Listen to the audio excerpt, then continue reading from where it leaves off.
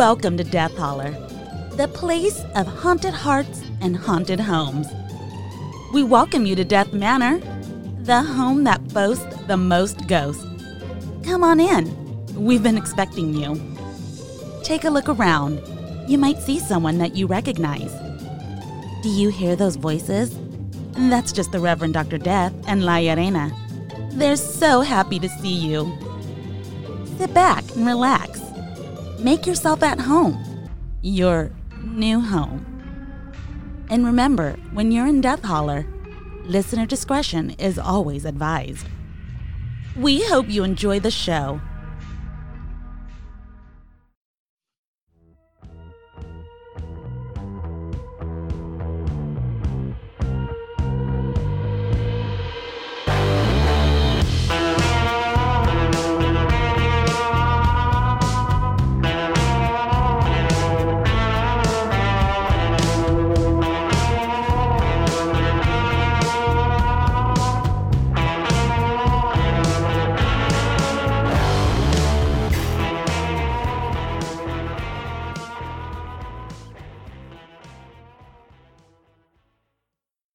Next movie that we're discussing is La Llorona, 2019. Also, Not the Curse of La Llorona, which is one of the movies in the Conjuring universe. Oh, shit. I watched The Curse of La Llorona. Oh, I'm sure you did. Yeah, sure. Mm-hmm. That piece of shit will be covered during the Conjuring universe seasons. So there you go. We would cover that during just the Warrens, I guess, is what we should call that season. But you know, whatever. We'll see how that goes. Okay, so wait a second. Which one are we covering? Because I've seen almost all La Llorona movies, so I'm not worried. But this is the one that was on Shudder exclusive. It's set in South America, in I believe, I don't know if it's Brazil necessarily. I'm probably speaking of my ass on that one. But anyways, it is the general who is on trial for the crimes he committed, and then his house has a visit from La Llorona. Oh, fuck. I did not watch it. I don't think I've seen this one. I don't think I've seen it either. There's so many. There's like 3 or 4. I mean, did you know that there was like 3 or 4 La Llorona films? Oh, I know. There's like an old black and white version of it, I think. I haven't seen the black and white one. I don't think we can review this one. Because the one that you and I saw back in the day, that was like 2014, wasn't it? No, 2019. No. He's talking about the one from 2019, and I don't believe I've seen that one. That's the one we have. I didn't watch that. Hold on. No, because The Curse of La Llorona was in 2019, and we're not talking about that one. We're talking about the Shudder one. Yeah, I don't think... Fucking Sean, we haven't seen it. Well, we're at an impasse here, folks. I don't know what to tell you on that. Okay. You can cover your La Lloronas, which I have not watched, other than The Curse. I mean, and like I said, we can save that one for another time. And I can go over this movie, and then you can, and we can do it that way, I guess. Okay, so. Yeah. And I'll just edit the audio to kind of fix. I can edit the video, too, to cut all this out. So that's hella funny. So, which version of La Llorona did you watch? I'll put it out there for you. Okay, so clearly I've seen The Curse of La Llorona, and I'm not going to give away how I feel about that one. And I know we've seen one. I mean, it's from back in the day. And I don't mean back in the day like black and white, but I want to say it was...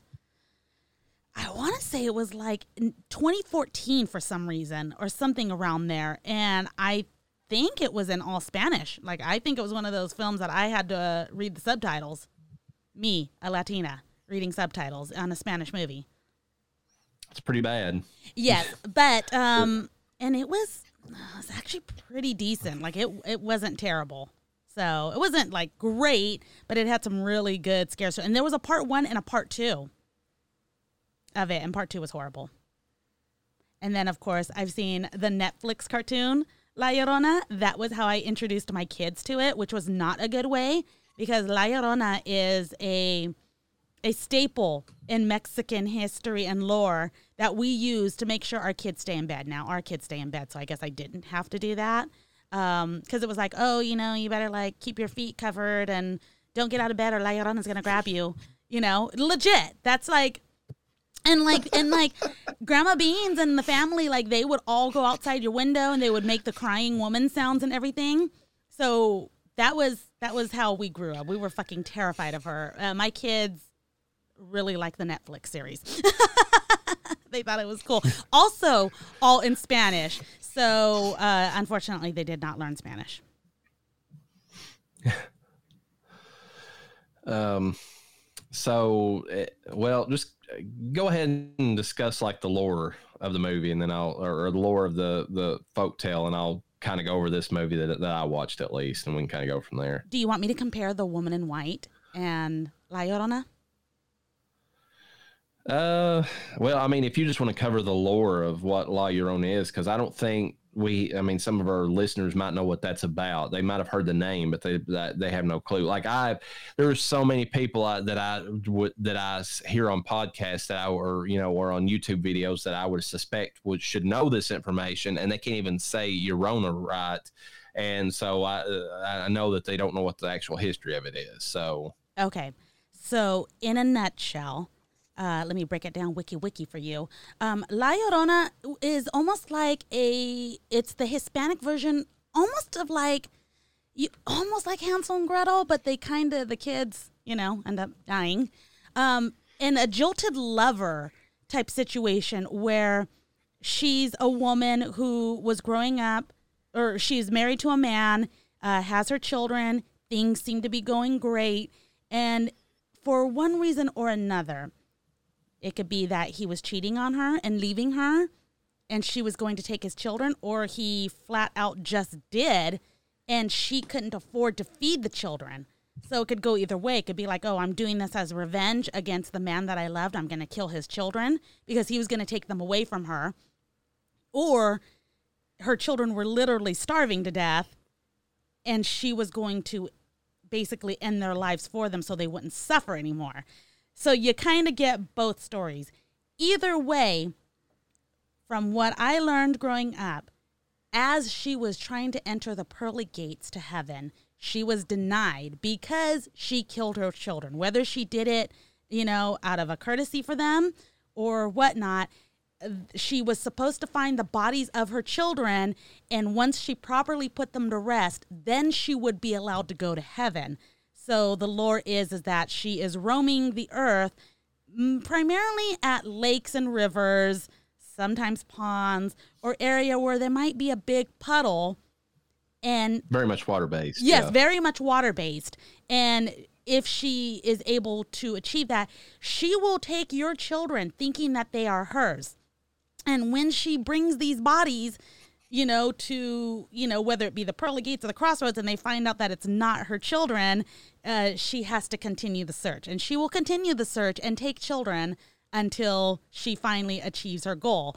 Now, you would think, and this isn't anything that has ever been addressed, that bringing so many children that are not yours, killing so many kids, and bringing their bodies and saying, here, heaven, this is my fucking child, they'd be like, okay, you just get a ticket to hell, okay, at this point, because you're just fucking killing kids for no fucking reason. So that's never addressed, because ultimately, much like a lot of the Christmas lore we've heard, the witch lore, this is stuff that is used to scare your children into behaving, basically. So that is the lore that we have. And I'm not going to go over The Woman in White, but La Llorona is basically kind of a woman in white too, because both of the stories are similar in the fact that you have jilted lovers. Majority of the Woman in White lore all across the world is her being jilted by either a fiance or a lover. Either she's married and she has a lover and her husband is involved where he kills them, or she thinks she can make a man fall in love with her and really he's in love with his wife. So it just circles around this woman that is obsessed with a man and becomes this evil entity because she isn't getting what she wants, or is killed in a horrific way that now she's doomed to haunt the world until she finds some sort of peace. Now, the woman in white that I'm aware of, at least for the European, Anglo-European lore, is mostly like this. It's usually a woman who is, like you said, the jilted lover. She usually commits suicide in those tales, and and she usually waylays men as they travel down the road or whatever. It started out carriages, but then it was our horseback, and then it moved to cars. But like you'll see this woman in white, the damsel in distress, like off to the side of the road. You offer her a ride, and and that's and usually the man is cursed after he takes the ride with her, because that's that's part of the lore. So that's where the other version of the woman in white comes from, basically. So yeah, in the 2019 Curse of La Llorona, you'll notice that water just kind of happens. It's like she's making it happen. And folks, that is fake. Much like La Llorona. In Mexican lore, she could not just make that happen. And that was also another scare tactic, was, stay away from water so children wouldn't drown. So there was that. And there was also a stay away from water in like the rain or whatnot, because you could get sick. So she was used as a scare tactic for many different things to, like, once again, make your children kind of stay in line. Don't do this, don't do that. But kind of in the style of a Grimm's fairy tale, it's teaching your kids real adult issues, but through the lens of like a story, basically. Yes, exactly. So that's what we have in terms of the lore. Okay.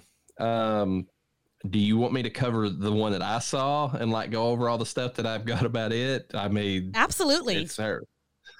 You'll have to pronounce some of these names for me. I cannot do these. I don't know how to even start on some of these names, to be honest. Okay. But anyways, hold on. Let me go. Actually, no, you put it down on the notes. So, okay. Perfect. Yes. So it's La Llorona, the 2019 Shudder exclusive, directed by, how do you, it's Bustamante, but I don't know how to say his first name. I don't know if it's Jaro. That's how I think it's pronounced, or if it's just flat out Jaro. But Jaro is how you would say in Spanish. Jaro Bustamante, okay. It's also written by him, along with Lisandro Sanchez, and music by Pasquale Reyes. Or Pasquale Reyes. Budget I couldn't find. It did make a box office of $300,000 internationally, because where it's a Shudder exclusive, it never really got like a theater release. Principal players in this is Maria Mercedes Caroy, who plays Alma. She is La Llorona in this. And she's also in the new Black Panther Wakanda Forever that's coming out. Ooh. So she's really stepped up from an independent film going to a big Disney production, which I kind of have a feeling is going to bomb too, but that's a whole other argument. And then Ixcanul is like one of Jedro's first films. So she was in that, and he's one of those directors that, if they'll work with him again, he'll, have him in his movie. You have a job for life. Yeah, that's good. I mean, that's good whenever there's a loyalty there amongst everybody involved. We have Sabrina de la, how do you say that? H-O-Z. I don't know. Hoz? Yeah, Hoz. Okay. She plays Natalia. She was in Temblores or Tremors, not the movie with Kevin Bacon, not the great one. Margarita Kennefic, who plays Carmen, Julio Diaz, who plays Enrique, Maria Talon, who plays Valeriana, who's also in Ixcanul, like I said, and she was also in Tremors, or Temblores, and then Juan Pablo Alislager, who plays Latana, who was in Temblores and in The Killing Hour. But there's a reason they're all in the same movies. It's Guatemalan is where this is from, and it's a very small filming community down there. And I'll get into the reason why, but I mean, these people are badasses for even filming what they did, considering that their legit government wants to kill them for some of the stuff they put out. Holy shit. There you go, before we get into it. And the reason why is the synopsis for this movie. An aging Guatemalan dictator put on trial for the atrocities he committed while in power is found guilty but not convicted because a higher court overrules the verdict. The locals, furious over the decision, conduct protests that force the dictator and his family to become prisoners within their palatial mansion. During this time, with most of the household waitstaff gone, a haunting young woman named Alma hires on as a maid. A strange phenomena begins shortly thereafter. The crimes of the past are paid back to their transgressors. The wailing of a mother who lost her children signals the beginning of the end for those who wronged her, and the ghosts of those who were massacred get the revenge. So the gist of this movie is, in this one, is that La Llorona, and it tells you this throughout the movie, and I really like the way that it does it, because it tells it's the wife of the dictator who's been defending him for years, saying that, you know, he didn't do all those atrocities to the native, you know, Guatemalan people. And there's a big divide about that in the movie too. It's like the dictator and his family are all like almost porcelain white. And then, of course, the natives that they, you know, suppressed and killed over the years were all the darker Guatemalans. And that happens in those countries. I mean, they say it only happens in America. It happens in those countries in South America. So whatever they, you know, but the gist of it is that his wife stood by him for years, made up every excuse in her head that, you know, it's like, oh, well, there was all these whores coming to the, you know, military, brought into military bases of these natives. But my, you know, husband, the general, didn't sleep with them. His men did, you know, pure lie, because he was, you know, raping everybody he could get a hold of too. He's just one of those guys.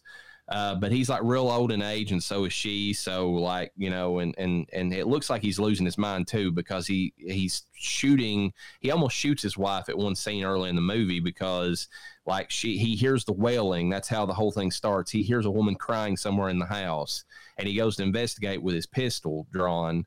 And when his wife walks in a white dress, you know, kind of fitting, he tries to shoot her, and then like the security in the household kind of locks him down, and they take that away from him. And the rest of the movie is like he's dying of cancer too, I believe, is what the movie's showing. And his daughter is like actually is a doctor, and she's helping treat him, because after they had those trials, and all these native women come out to talk about their stories about how they were raped, how their families were killed in front of them.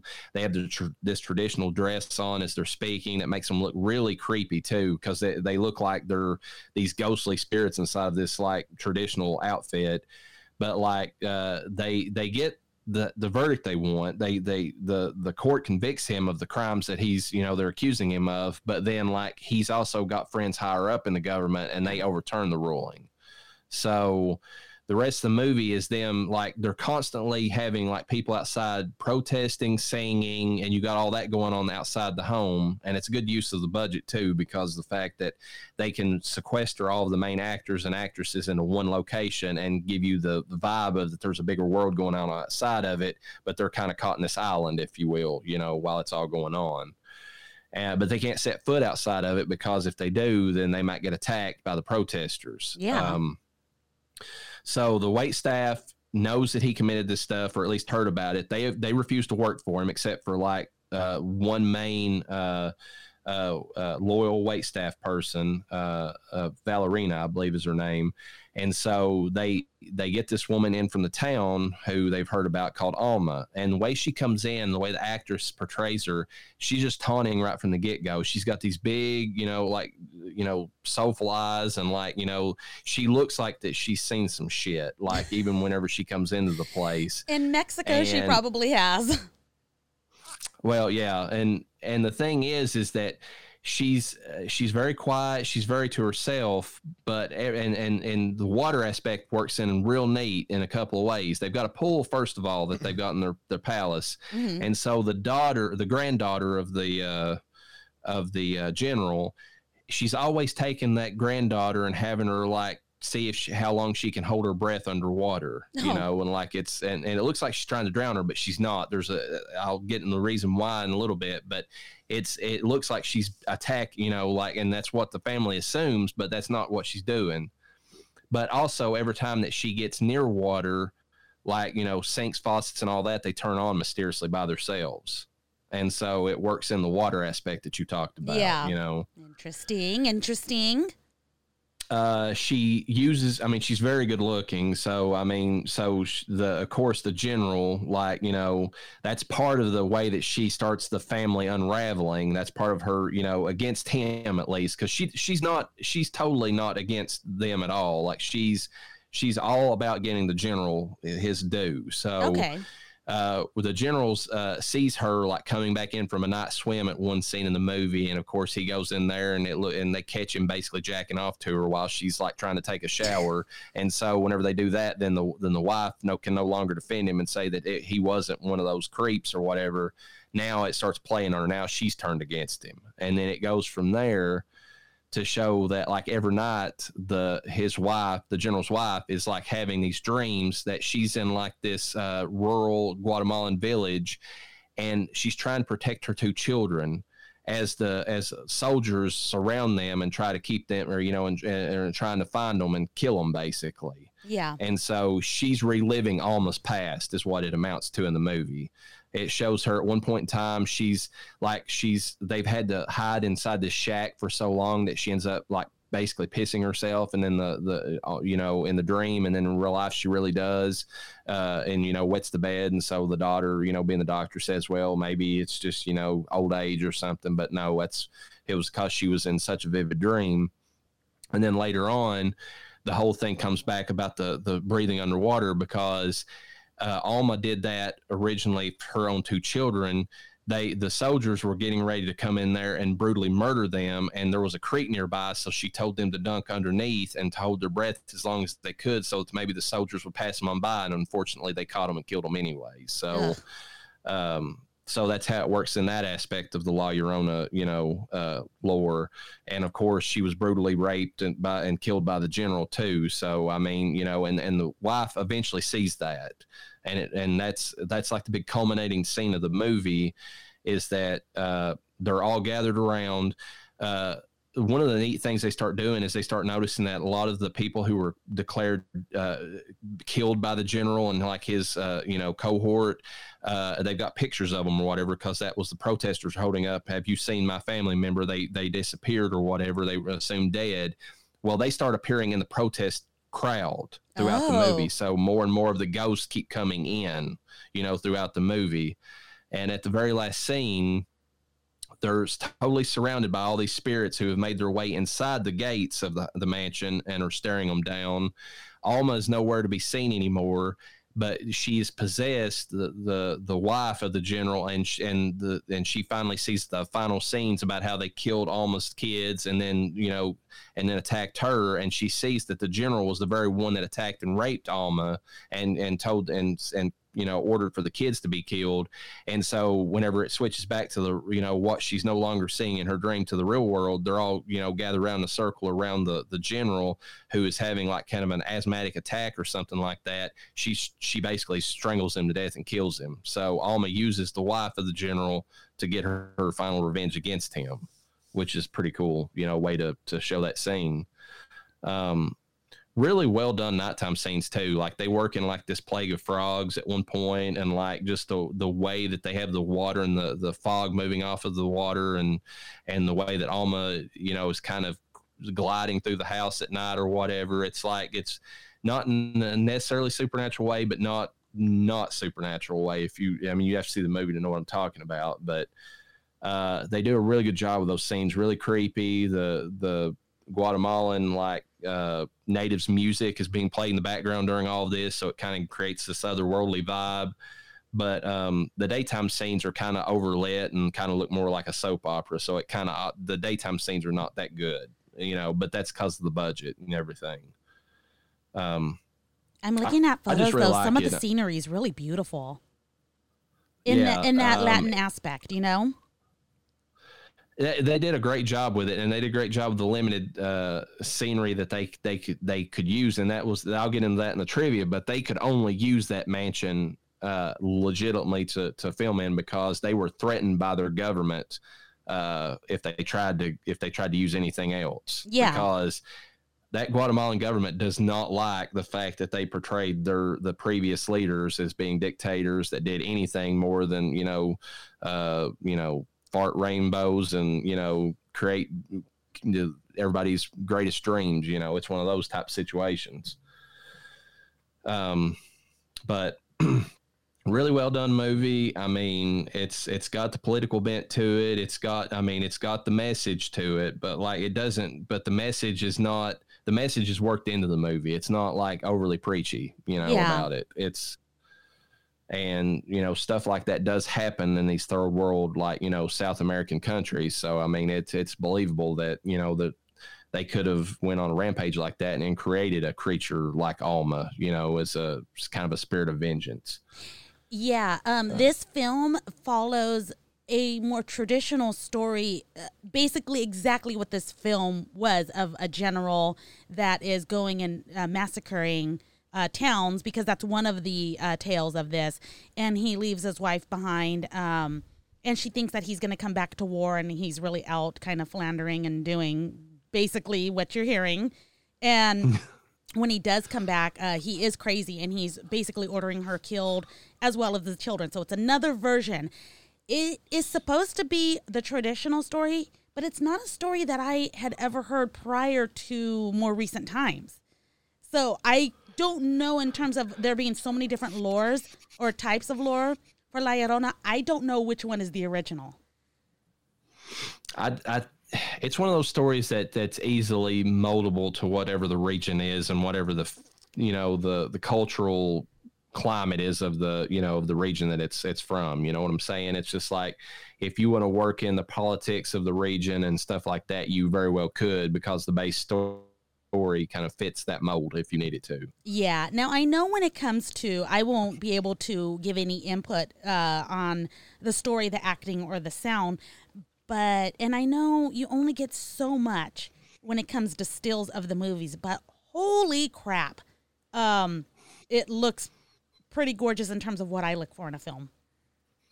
Those nighttime scenes are beautiful. Like and they do such a good job. I mean, like that actress they got, she conveys almost entirely everything through her face, more than, because she barely speaks anything in the movie. It's because she's one of those, and where she's the staff, she's not expected to speak to begin with. She's there to do as she's told. Yeah. And so, like, it's a nod and a quick, yes, sir, yes, ma'am type situation from her. But then, like, whenever you see her interacting with the granddaughter, when you see her interacting, like coming through the house, whenever, when you're seeing her, and maybe the general's seeing her, but nobody else is, she puts off a different vibe or whatever, just through her body language and just her facial expressions. So she does a really good job. Yeah.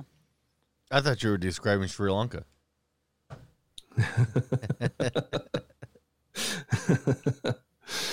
As far as the acting and the music and all that, it services the story. They do a pretty good job. The guy who plays the general, he does, even though he's like this older guy that's like, he's always got a cigarette that he's, smoking or whatever, which is kind of funny considering Papa Charlie. But yeah.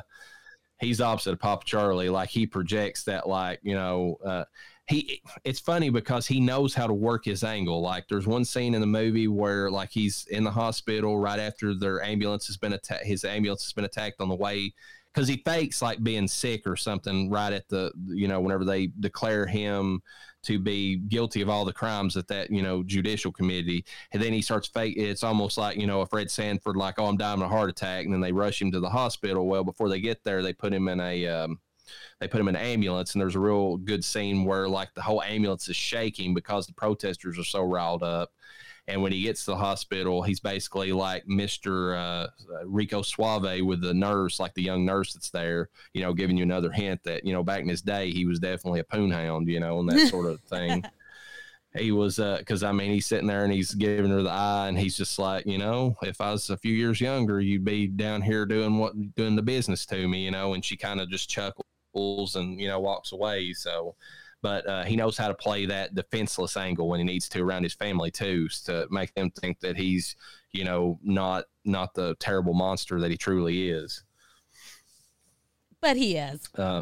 Yeah, he's shit, and he gets what he deserves at the end of the movie.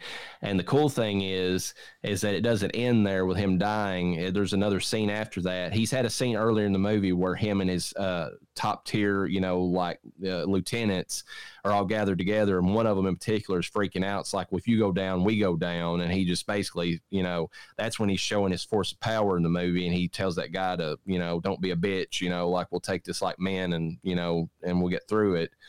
But whenever he dies, one of his lieutenants is shown at the end of the movie, and he's kind of like walked in there after he's heard that the general's passed away, and he's kind of freaked out, and he's at the urinal in the bathroom, and there's nobody else, and everybody else leaves, and all of a sudden he hears a woman crying off in the distance, and it kind of hints that he's next, like she's after him now. Yeah, for any I don't care who you are, for any Latino that hears the weeping in any, it doesn't matter where you are. If you're by yourself and you hear an echoing, weeping woman somewhere in your surroundings, you're fucking out of there. Like, it's like, get the fuck out.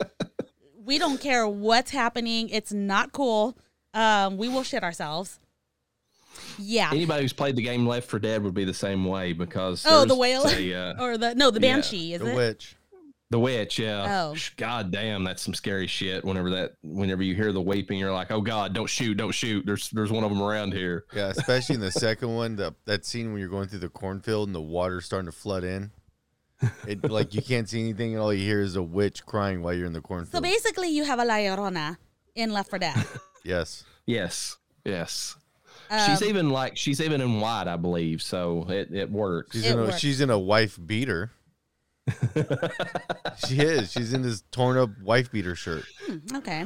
I would like to announce that the films that my husband and I watched, and I was very wrong on the timeline. The first one was from 2006. And I don't know when the second one came out. But I'm sure not very long after that was The Whaler. And it was basically based on La Llorona. I don't know for sure that they were completely in Spanish. I can't remember now. I thought that they were, but that could just be my memory fucking serving me incorrectly. I almost think that we rented them off of Netflix back when it was renting the actual DVDs. Like they would mail you. I thought we saw one in the theater. No. We probably saw like The Curse of La Llorona. But The Whaler was really good in terms of slasher horror. Because when she basically got you, she was going to fuck your world up. Have you seen any of these movies, Reverend? I have not, but The Whaler sounds like a movie about a chubby chaser to me. So, much like the woman in white sitting across from you, babe. Really? It is not the whaler as in a whale. I know. It's just funny. Whenever I heard that was the first thing I thought of. I was just like, okay, we're going to harpoon this bitch. Let's go. Yeah, this movie is also called The Cry from 2005.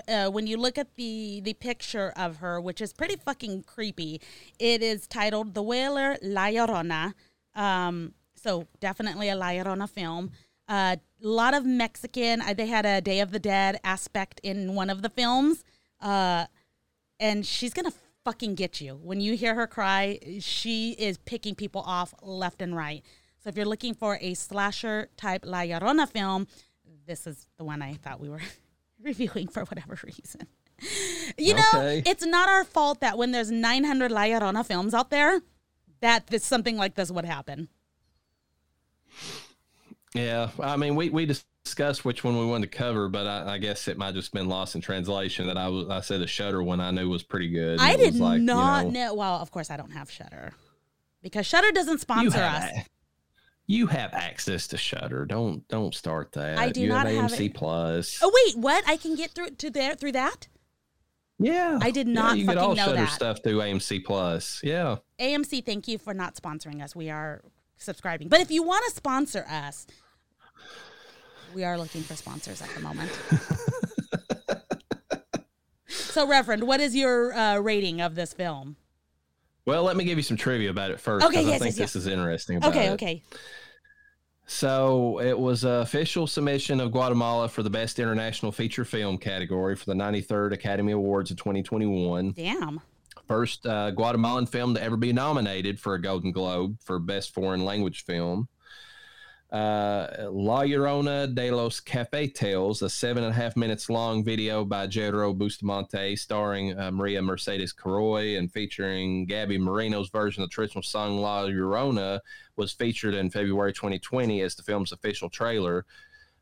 Speaking of that, it has a very cool song at the end of it that's like a traditional song about La Llorona. And it's like, it's kind of like one of those call and response type songs, where it will say a line and then it will repeat the line back, that type of thing. Oh, yeah. But they pronounce it La Chorona. Chorona. So I guess it's like the local pronunciation of the LL is what I looked up and saw. But it was interesting every time I heard it because I kept expecting the ya and it was cha. La Chorona. La Chorona. No, I'm just kidding. Yeah.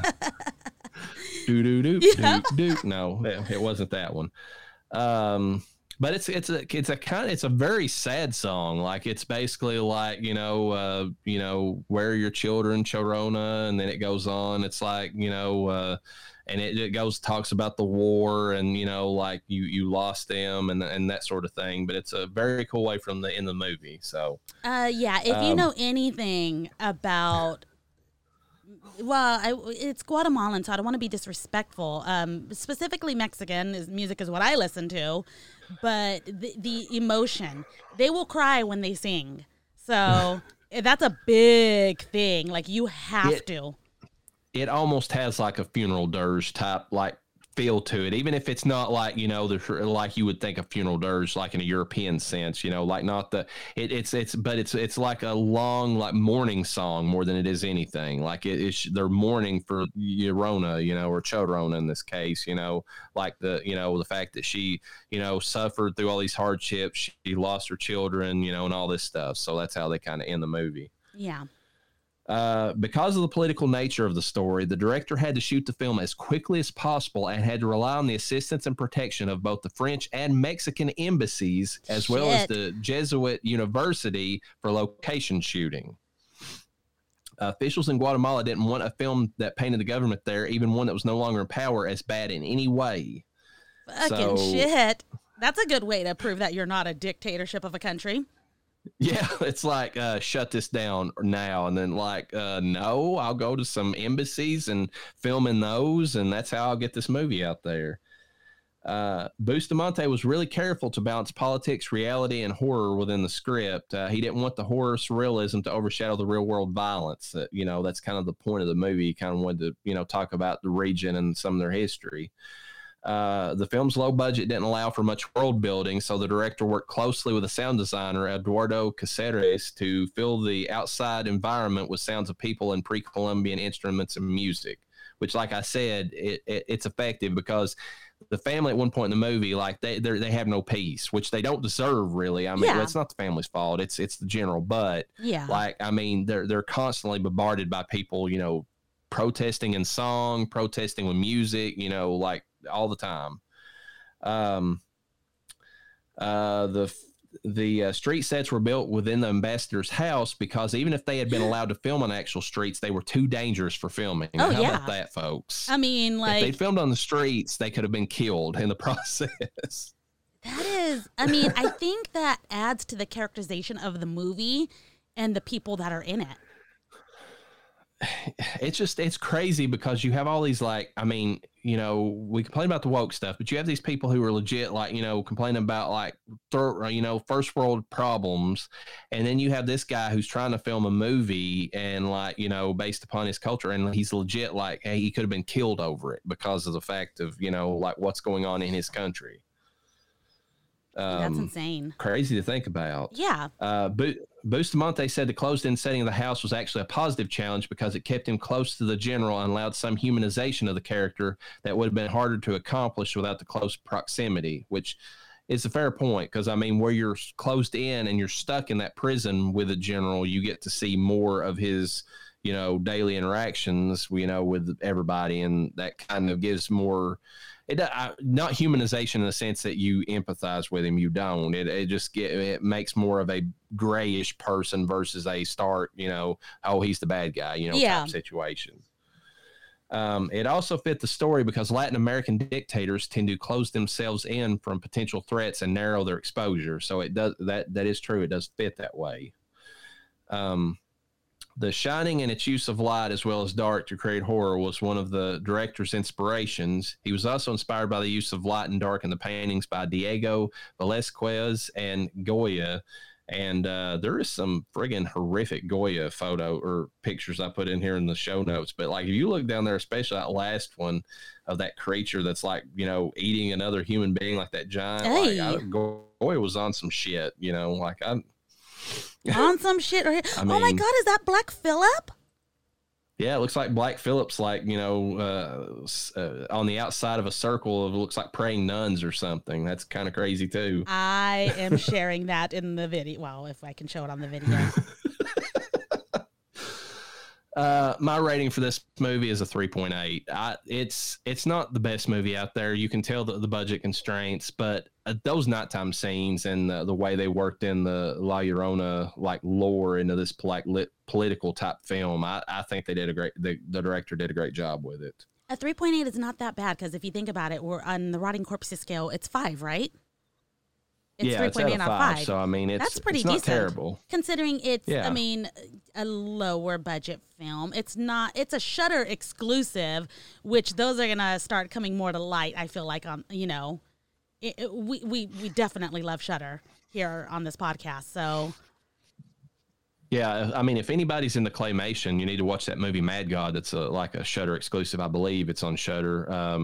That movie is friggin'. I mean, the visuals in it are fucked up beyond belief. It's literally just. I mean, I don't think there's any dialogue in it. There might be like one line if there's that much, but it's like this just hellscape of like claymation and like. I mean. I kudos to Phil Tibbets who did that movie because I mean the amount of patience it took to film all those little claymation sick twisted characters that he put in that movie is nuts. Is it actual claymation? Is it stop motion?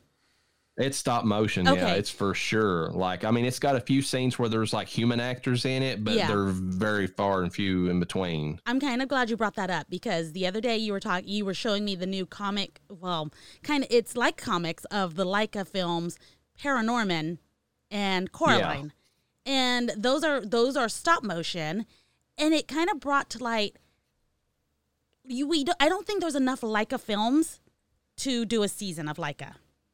But there might be enough stop motion because that would also include Nightmare Before Christmas, The Corpse Bride. Like, would we consider that as a season? How are we gonna integrate those films into Death Holler? I don't know that you would do those a season. You could work those in. I was thinking you could work those in definitely during the April Fool's month because a lot of those have comedy aspects or whatever. To the seasons that they kind of fit in, like Paranorman zombie season for sure. Like that's one of the ones that would be there. I don't know about Coraline. I don't know what season that would fit in because it's like that otherness of the other family. I don't know what that's a whole genre of itself, like it's almost like possession, but not quite there. It's like just, they're things that look like people, but not people. Like they're that's a genre of its own, but I don't even know what you would call that. So horror fantasy. I know we talked about horror fantasy, actual horror fantasy, not the Lady in White. I'm just kidding. So it could almost fit in human horror too, possibly, but that's a little more far-fetched. It could. By the way, Barbarian definitely fits in the human horror. So that will be during the human horror season for sure. Yeah. And then there's also Kubo and the Two Strings. We cannot deny how some of these films they're for kids, but there are horror in them. Yeah, he definitely puts like enough horror elements into those films that a horror fan should be able to enjoy them. I mean, I don't know how you could watch like Coraline and not like have some enjoyment out of it at least a little bit, just because, I mean, as much as I dislike some of his hot political takes, Neil Gaiman or whatever is a master storyteller. And I mean, he made Coraline. So, I mean, Laika, legend. Okay. So when it comes to Laika alone, films produced, we're talking Coraline, Kubo and the Two Strings, Paranorman, Box Trolls. I have not seen. I hear such good things about it though. The Yeah, Missing I've Link, heard good things about that one too. Corpse Bride, which they did Leica do that? Because I know that's a Tim Burton, and not everything Tim Burton is. Tim Burton produced it, but then he kicked it off to that other company, so maybe maybe it's within that realm or whatever. In which, I mean, The Corpse Bride itself is a movie that, you know, you were saying like The Nightmare Before Christmas. I don't know where that fits exactly, because I'm thinking Nightmare might fit into like a monster movie season, because there's monsters all in that movie. I don't know about The Corpse Bride, because that's almost like a Lady in White. Oh my gosh, honestly. She really is. Yeah. Okay, but and then it goes on other ones that I'm not too familiar with. Well, dinosaurs I am, but Moon Girl and Shadow Play. There's also movies like Frankenweenie, that's stop motion, but it's not Leica, you know, and that's more of a friendly horror. That's when bad animals go bad, you know. That's April Fool's when bad animals go bad. So, I mean, yeah, you're right. We're just gonna have to fit them in where we can. But yeah, you're right. Corpse Bride is kind of along that lines of Lady in White. Well, let's just review it real quick. Let's do it. Here. Fuck yeah. Folks, congratulations. This is a bonus part of the show that we were not planning at all. We're not going to have much history about it, but I mean, yeah, it's Tim Burton produced, got the same animation style, got Johnny Depp, Helena Bonham Carter, you know, you got them as some of the main folks in that. I think I like the story of it well enough. Now, to me, it's not as entertaining as Nightmare Before Christmas. There's the good. It has a good beginning and it has a good end, but I feel like the middle, it kind of just meanders for a bit. I don't know how you feel about that. You know, there's so much fucking shit that I love about The Corpse Bride. For one, this is a joke more than anything, but I'm serious. How the two that are kind of being forced into marriage because money is a thing back in the day. So basically, I mean, I don't know, like in this film it doesn't seem like there's any kind of oh God, what is that called? What you have to pay in order to get the bride. There's a specific word for it. Dowry. A dowry, yes. The one I was joking about for little Lucifina. Yeah. Telling her there's a big dowry on her right now in the Scooby Gang. Between the children in the Scooby Gang. But Victor and Victoria, I like their names. And then it's Victorian times, so it's a play on that too. Absolutely. So. Here, let's go into the plot real quick. In this unnamed... Just real quick. Oh, go ahead. Real quick on the cast, it's got the great Christopher Lee, who I failed to mention a few episodes back on the Lord of the Rings guy I was talking about that I was completely blanking on. And then Danny Elfman plays Bone Jangles in this, so he's actually in this as well, in addition to doing the music. And Deep Roy, if anybody remembers the Charlie and the Chocolate Factory that Tim Burton did, which is not as good as Willy Wonka, you know, the Gene Wilder version. It is not, and I'll fight you over that if you say that it is. However, Deep Roy was all of the Oompa Loompas in that movie, so there you go. Oh my God. Tim Burton working with the people that he's used to working with. Here's some important information. Its budget was $40 million. It cost a lot of fucking money to make stop motion. It was produced, there's two companies, Tim Burton Productions, which clearly we discussed this, and Leica. Which is why we're bringing this up, because I decided to talk about Leica. Box office alone, are you ready for this? $118.1 million out of a $40 million budget. That's exceeding the budget by quite a bit. That's good. Oh, that's yeah. Good. So real quick on the plot, in an unnamed Victorian town, as we so mentioned, Victor Van Dort, fucking name, the son of a kind of rich fisherman. It's not really, they're not doing as great right now. And Victoria Everglot, the neglected and unloved daughter of impoverished aristocrats. So they were once doing well, but now they're somewhat impoverished, which is pretty. They're basically trying to use their wealth in the movie to fish their daughter out to somebody who is actually wealthy, so they can get their money back. Is what they're trying to do. the impoverished aristocrats prepare for their arranged marriage, which will simulate raised and social class of Victor's parents and restore the wealth of Victoria's family, according to the plan, which is a big fucking thing in that film. So they have this huge plan. Obviously, as the film goes on, we find out that neither of the family have anything really to offer, specifically Victoria's family, which is putting on the big gloat that they do.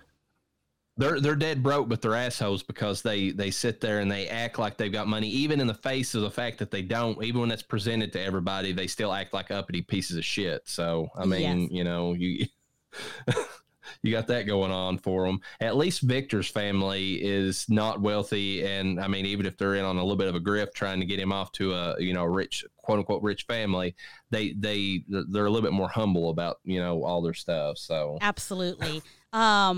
As it goes on, we find out, another prospect comes along, the villain in the story. We'll find out later on with this. I won't go too deep into that.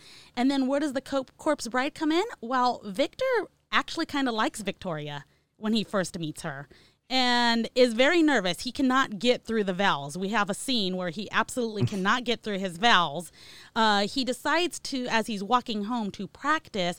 And as he says his vows perfectly and places a ring on what appears to be a twig sticking out of the ground, it ends up being the corpse bride's finger, which brings her to life because in her death, we find out that she died by the hands of the villain.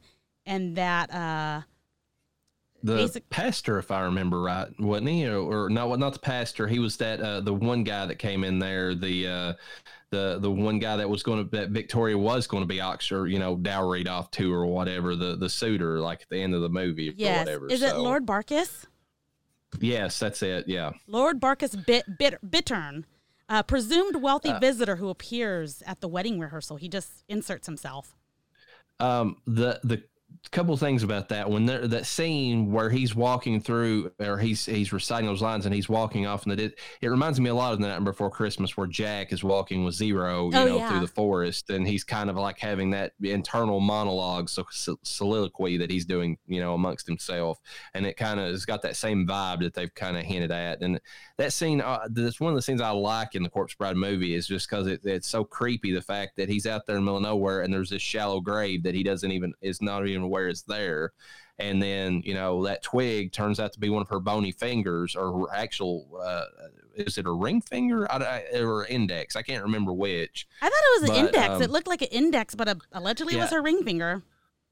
But anyways, he perfectly, and if I remember right, when I first heard about that movie, it's based on a Russian legend of that's got it's the whole story's like that, about a woman who was jilted in her marriage or whatever, died either committing suicide, which is what they hint at in the movie until it's revealed at the end she was actually poisoned, or going back to the whole woman in white who committed suicide vibes. But, that there was actually the story was that if you proposed to her, that, you'd be bound to her, for eternity or something like that. So it's actually based on real lore. Oh, yeah. And in this particular story, Victoria actually fell in love with the suitor, and she thought that they were going to run away and get married. He had convinced her to, gather her family's riches, jewels, as much as, he could or she could.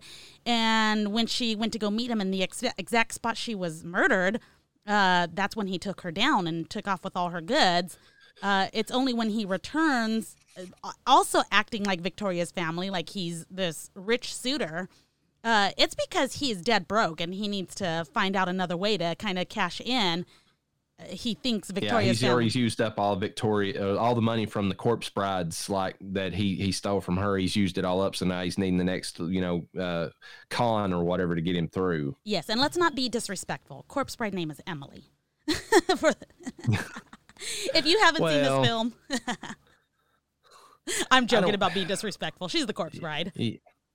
It's Helena Bonham Carter. I mean, it's fine. You know, Yes. it's funny. Another Harry Potter, you know, alum. There we go. I mean, you know, Yes. And it also, all goes back. and with Helena Bonham Carter, she has a job for life with Tim Burton. I mean, I don't know so much now. I think they're still on good terms. Clearly, she's the mother of his bastard children, as she likes to refer. Yeah, yeah. I don't know if I don't think you're into Harry Potter that much, but No. they had the just as quick aside, they had that whole like HBO Max like reunion that they had recently, like this past winter, where they had like all of them come back and they were like talking about the movies like 20 years on and what they thought about them. Helena Bonham Carter was the funniest part of that. Like she was just fun, outgoing, like she didn't give a shit. She was like the cool aunt, you know, when she came in there, like. And so, I mean, kudos to her, because you look at her, and I don't know, in a lot of her movies, she always plays like kind of the psychotic, you know, like, I mean, of course, goth inspired, but I mean, and, you know, but like almost like she's like a, you know, somebody who's chronically depressed or ready to commit suicide, but in real life, she's just like over, you know, this bubbly, outgoing person. So it was just funny to see. Yeah. So we put the basic premise of the story down. We know that there's two people kind of being forced into a marriage. They do kind of like each other. We know that their families are both kind of poor. We know that there is a villainous suitor who is out of money and trying to cash in on what he thinks is Victoria's rich family. And we have his dead bride-to-be that is coming back for vengeance. Let's get into what we liked about the film, or in general, things we know about the film. Well, I mean, I do like the scenes in the afterlife. I feel like they were done slightly better by another film later on, Coco, but I do like the after, you know, like this version of the afterlife. It's not quite the Day of the Dead, but it's got that vibe going to it, you know. A lot of them are skeletons, you know, they've decayed to that point, and you know, I think only a few of them have the zombie look to them. The claymation is great in this movie. They took all of the things that they learned while making Nightmare and, like, you know, improved upon it. They got the perfect actors and actresses to play the parts. I mean, Johnny Depp is, you know, great as the character of Victor, and then Helena Bonham Carter is like Emily, the corpse bride. She does a great job. Christopher Lee is the pastor, is like eating up the scenery like he always does. I just feel like the thing for me is that middle section of the movie, it just keeps going back and forth, showing a lot. I mean, it's for a purpose, but like the scenes with Victoria's family and how they're trying to like win this scumbag over, even though they don't realize that he's already sold on the whole thing because he's got ulterior motives. Yeah, that bores the shit out of me in the middle of the movie. It really does. Like, it's only they do this for a reason. But the only part of the world that has any color to it, any kind of vibrancy, is the world of the dead, because they're trying to make a point politically about how the Victorian age was all about, and that kind of goes back maybe to the, you know, the reason The Woman in Black was the snooze that it was toward the end, is that you had to have this, you know, you had to be just a bland, you know, like person. You couldn't really show any emotion. You couldn't really, you know, be out there in any way, shape, or form, because it was just improper to be any other way. And they kind of point out how during this time period, the dead had more fun than the living did, which is kind of interesting. Yeah, I mean, they really drove that home, which was so funny.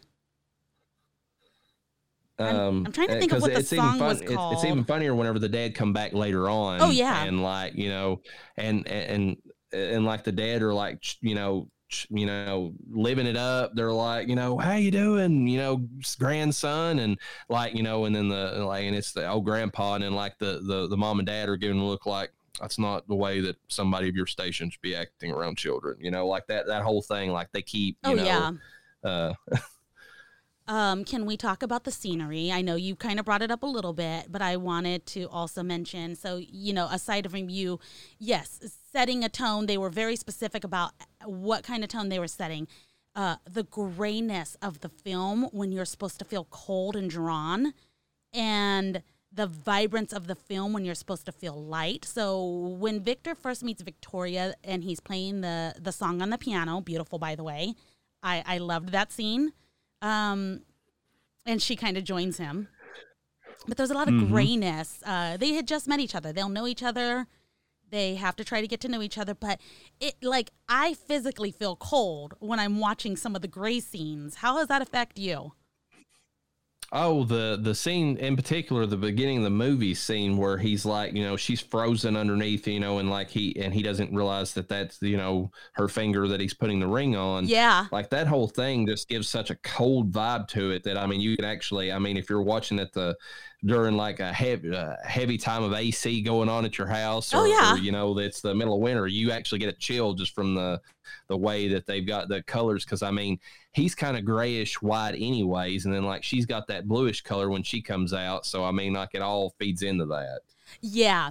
And then of course the Remains of the Day song is what it's called, where they're basically, again, having more fun being dead than alive, having more of a party downstairs. So much color and so much life after death.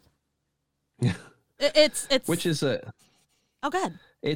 I was just going to say it's an interesting, comparison, but also it's kind of a hopeful comparison because, you expect in a movie like this, the Land of the Dead to be just like this down place, but they're just enjoying every minute of it, because, there's no more pain and they get to, spend time with the people they actually want to spend time with. And, and nobody looks down on them for acting a certain way or being a certain way anymore. So, the voice actors selling not only the area they're in, but also the time that they're in. It does a good job, and it's got that weird Burton aesthetic to it where, the buildings are, odd proportions and, they're different angles all over the place. It's definitely got the Tim Burton stank on it, if you want to call it that. So yeah, a lot of good sound and scenery. Sound for the scenery.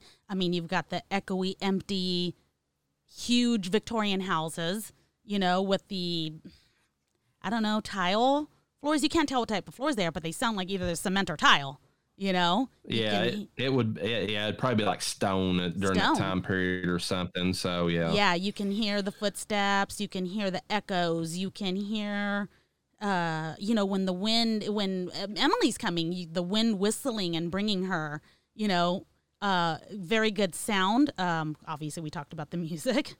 Nothing in a Tim Burton film, everything in a Tim Burton film that Danny Elfman is producing music-wise, it's going to fit the scene. There was nothing that didn't fit in terms of the music.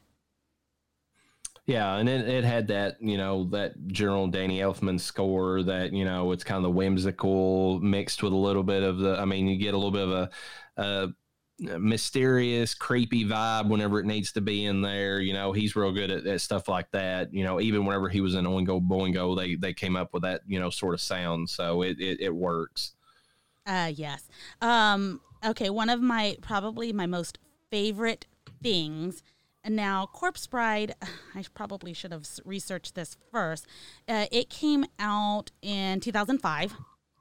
Mm-hmm. I got married in 2009. I did not base my wedding off of Corpse Bride. I did base it off of Nightmare Before Christmas. So we did have that because we got married on Halloween. But I asked so many cake makers to make my cake like the Corpse Bride cake. And I don't know if you remember what that looks like, but it was basically busting at the seams. It was more rounded than anything. It wasn't just a straight up and down cake. And every different section of separation, there was skulls in each one, but it was bones that was separating each section. I at the time did not find anyone that was successful in doing it, so I had to have a Nightmare Before Christmas cake, which boo-hoo, poor me. But I've told people many regrets I've had. One, not wearing a black dress to my wedding. I really wish I had worn a classy black dress. And two, I wish I had found someone who could have made that Corpse Bride cake. Husband didn't care. He was just wanting to eat food, and he was dressed up, and he was there because he was told to be, so. Did you end up at least getting like a cake decoration that had like a Corpse Bride and then like a, or a Victor looking groomsman on it or whatever? It was Jack and Sally on the hill. Oh, okay. Yes, okay. with surrounded by 'cause pumpkins. You had to go with that theme. Yes, and then they did get pumpkins. They made pumpkins like the ones from Nightmare Before Christmas, and weird tree branches climbing up my tree. It was okay for what we paid compared to what you can get now. It would have been better, but I'm not going to dwell on that. The cake was fucking delicious. That's one of the bad things in comparison to Nightmare, though, is that the songs are so good in Nightmare. Like that end song where Jack and Sally are like singing to each other. yeah. It's just like so good versus like, I can't really think of anything that stands out in The Corpse Bride as much as that. So, yeah, not in terms of romantic. The music is good, though, but you just don't get the duet that you get. The lyrics more so in Nightmare Before Christmas. In Corpse Bride, you get one big song with the lyrics, but mostly you get music in Corpse Bride.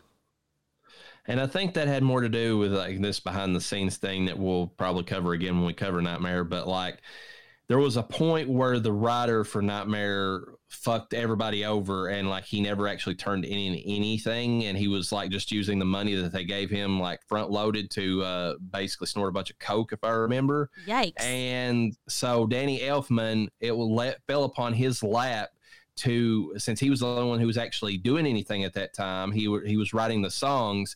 They crafted the movie around the songs that Elfman had already came out with. So that's the reason that Nightmare probably stands out better that way. Yeah. Because the movie was based, had to be more upon the music, whereas this movie, Elfman probably came in after they, storyboarded and did everything they did, and he just added, the music to it. He wasn't as involved in this one. Oh, yeah. Nightmare Before Christmas, by all intents and purposes, is a musical. And I hate musicals. Storyline for The Corpse Bride.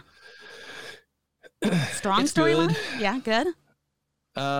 It's like I said, it starts out really strong, ends pretty well. Like that whole scene where they have the big, comeuppance in the church where, the guy, gets poisoned himself. And, and now he's finally drugged down into the land of the dead, and they're going to have the revenge on him now that, he's within their grasp. But the middle part of it, it's every time I watch it, it's like I check out. It's one of those, it's the middle part of that movie. It's like I'll be looking at my phone and I'll look up and I was like, oh, here's another, they're in the land of the dead. I'll watch this for a bit, kind of see, because they have that one guy who does like the Peter Lorre impersonation of the little worm, that's crawling through, Emily's body or whatever.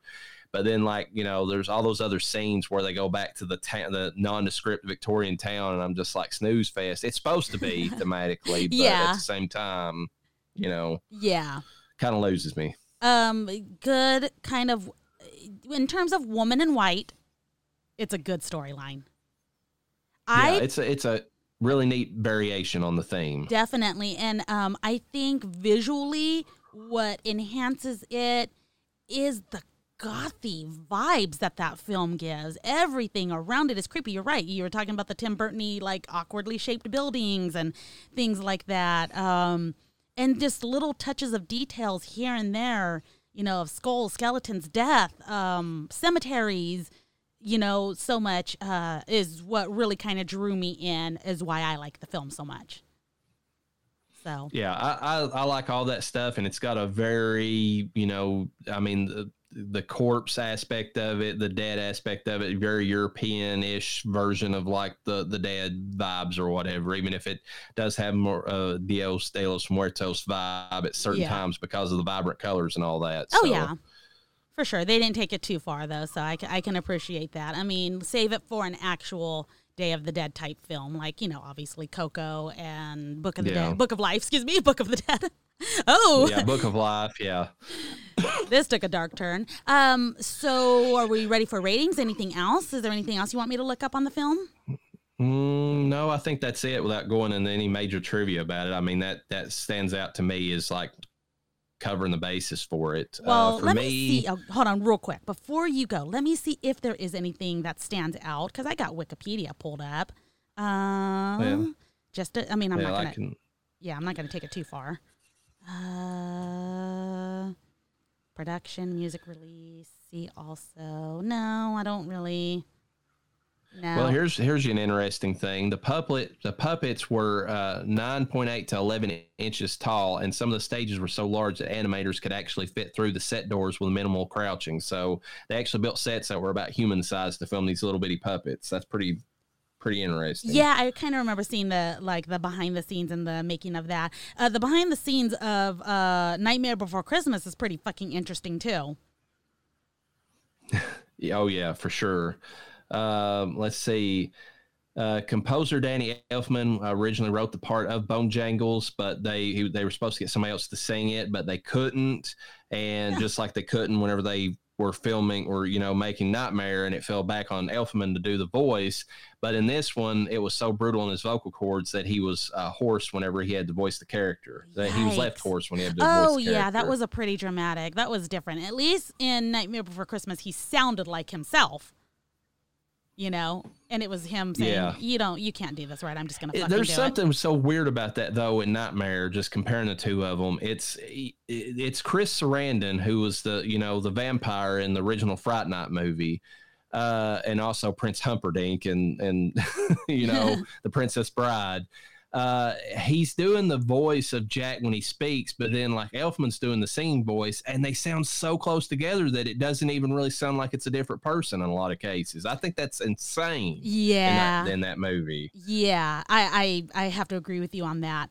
I did not know this. This is something that just came up right now, but Corpse Bride is based off of Jewish lore. It doesn't specifically say which lore specifically. Maybe their version of Woman in White. I don't know. Yeah, Russian Jewish folk tales. What it says here, it says that it was, which was introduced by Joe Ranft to Burton while they were filming Nightmare, and then it says that then they continued after this to go on and do Charlie and the Chocolate Factory right after because I guess they came out around the same time. They came out the same year, Charlie and Chocolate Factory and this, but I guess they were working on them almost simultaneously. So. That's kind of weird. It also says here that this is interesting for stop motion fans. When Victor plays the piano, he leans back and the nameplate says Harryhausen, which, was Ray Harryhausen's the one who did like the old stop motion that everybody, remembers from the 80s, the ones that had like the Jason and the Argonauts and, the stories like that, where they had like the stop motion Cyclops, stop motion Medusa, and all that sort of thing. Good God. Yeah, there's a lot of lore on this. So I think we should probably back out of that because there's a ton we could go over for such a quick, random, hey, let's review this. You ready to go into reviews? Sure. All right, you first. 4 out of 5. Okay, that's pretty good. I'm going to have to be honest with you because I get bored real easy, and you know that. There's nothing in this film that I didn't enjoy from beginning to end. There is nothing about this movie that I disliked. It's weird because it's not my most favorite of all time, but it's just really high up there. So it's going to be, I can't give it a 5. I'm going to give it a 4.9.5. It's really high up there. Just give it a 5. Just give it a 5. That's close enough. Yeah. Because I feel like there's other movies that are more perfect in terms of favorite. We'll just give it a 5. See, Nightmare for me is a 5. I could never rate that anything less than that. Yeah. That movie is a perennial rewatch. The music, we went and watched Nightmare. There's a thing that Nashville Symphony does where they play like a movie, but they have their orchestra there playing like the music. I wish. And it's so good hearing that music like that. When you hear all the different like instruments. But especially during Nightmare, there's music, there's instruments that I didn't realize were in those songs that whenever they played like live in front of me, I just appreciated the music so much more in that movie. And you get that goosebump effect or whatever, that fusing that we talked about, especially the beginning of it, whenever you hear that dun, dun, dun, dun, dun, dun, dun, like it leads in this is Halloween or whatever. I love that every time I hear it. I've only been able to see a version of that like on TV where I'm watching the orchestra play for people watching the film, and it's clearly not the same. Yeah, even the acoustics are different when you're there hearing like the live, band playing it. So yeah, the best we get out here is you get to watch it in 3D, and it's like, okay, it is great to see it in 3D. I'm not going to pretend it isn't, but I would love to see it to an actual, orchestra playing it. That would be definitely on my to-do list. We don't have that out here, though. How about this? In comparison of the two movies, if we were going to compare them, and by any chance I was going to give them both a 5, which obviously they both are, it's a 5+ for Nightmare Before Christmas, and it's a 5- for Corpse Bride. No, I'll accept that. Yeah. That's fair. So... So for you, the corpse is reanimated and back to life for Nightmare, and it's just a really fresh corpse for the Corpse Bride. Yes. Okay, there gotcha. We go. Slightly not as fresh. Maybe opened and left out on the counter for longer than 20 minutes. So here's a quick question for you. So what is the state of Blue Collar BS? Because there is a lot of drama that's went on with all this since last time we spoke. Well, there's not a lot of drama. Obviously, they got kicked off of YouTube for sexual content. Which is so dumb. Unless was it even flagging the Hot Mess Express, or was it something they did on Blue Collar? Do you all know? Or? No, they didn't say anything. They just said sexual content. You're out of here. Like no warnings. No, hey, fix this. No, you can't discuss this content. They just kicked them the fuck off. No courtesy whatsoever. I don't understand the sexual stuff. We know that YouTube is politically based and can do stuff like that. It just doesn't make sense to me how they don't apply stuff equally, because I saw stuff what's way worse than like say a Nicki Minaj like YouTube, like one of her videos or whatever, as opposed to anything I ever saw on Blue Collar BS, but yet they get kicked off, I challenge anyone listening to type in porn in the search bar of YouTube, and it's not safe for work. At minimum, even if the video that you're potentially going to look at, even if it isn't actual activity, you're going to get full-blown vagina, penis, titties, everything. It shows it. It does not blur it out, nothing. You're at minimum going to get a still of actual porn. So the fact that they got flagged for sexual content is bullshit. Their page is called Blue Collar Bullshit, so I guess, So, yeah, the sexual content, that's irrelevant. There's no way. The worst we did on there, obviously, was the live waxing, and you couldn't see anything. Nothing. Not even close. Well, and I've seen, even when you're talking about stuff like that, I feel like what was that one podcast, Call Her Daddy or whatever it was called? Call Me Daddy. That was, it was like, I feel like stuff they talked about on there was like way worse, and I feel like YouTube carried some of their stuff for a while. So what's the difference there? So it definitely has to be political. The guys don't lean to a particular side. They're in the middle. So I don't know if YouTube didn't like that. Maybe they didn't go one side versus the other. It's really hard to say. Like I said, they didn't give any information. So you can catch Blue Collar BS soon on Rumble. And I will tell you this, we're not moving from YouTube, but we will also be available on Rumble when that happens. I plan on at least adding us to that. I feel like it's a broader audience of people looking for a specific thing, and there's a chance that we might do really good on that. Yeah, there is. I don't feel like that market's as saturated yet. Yeah. Or maybe I'm wrong in that, but I don't feel like it is. We could be. So I have really been thinking about that. I know I haven't said it to you over, but I don't feel like it's one of those unsaid things that I'm like, oh, he's probably going to agree with this, Yeah, I've thought about it for a while. If nothing else, to have a good backup, because even the biggest YouTube people that I know, they always post to Rumble and even Twitch, just because they're going to get struck on probably YouTube at some point, just based upon the political climate and everything. So oh yeah, definitely. So yeah, that's what's up with that. All righty, well, with that, peace be with you and with your spirit.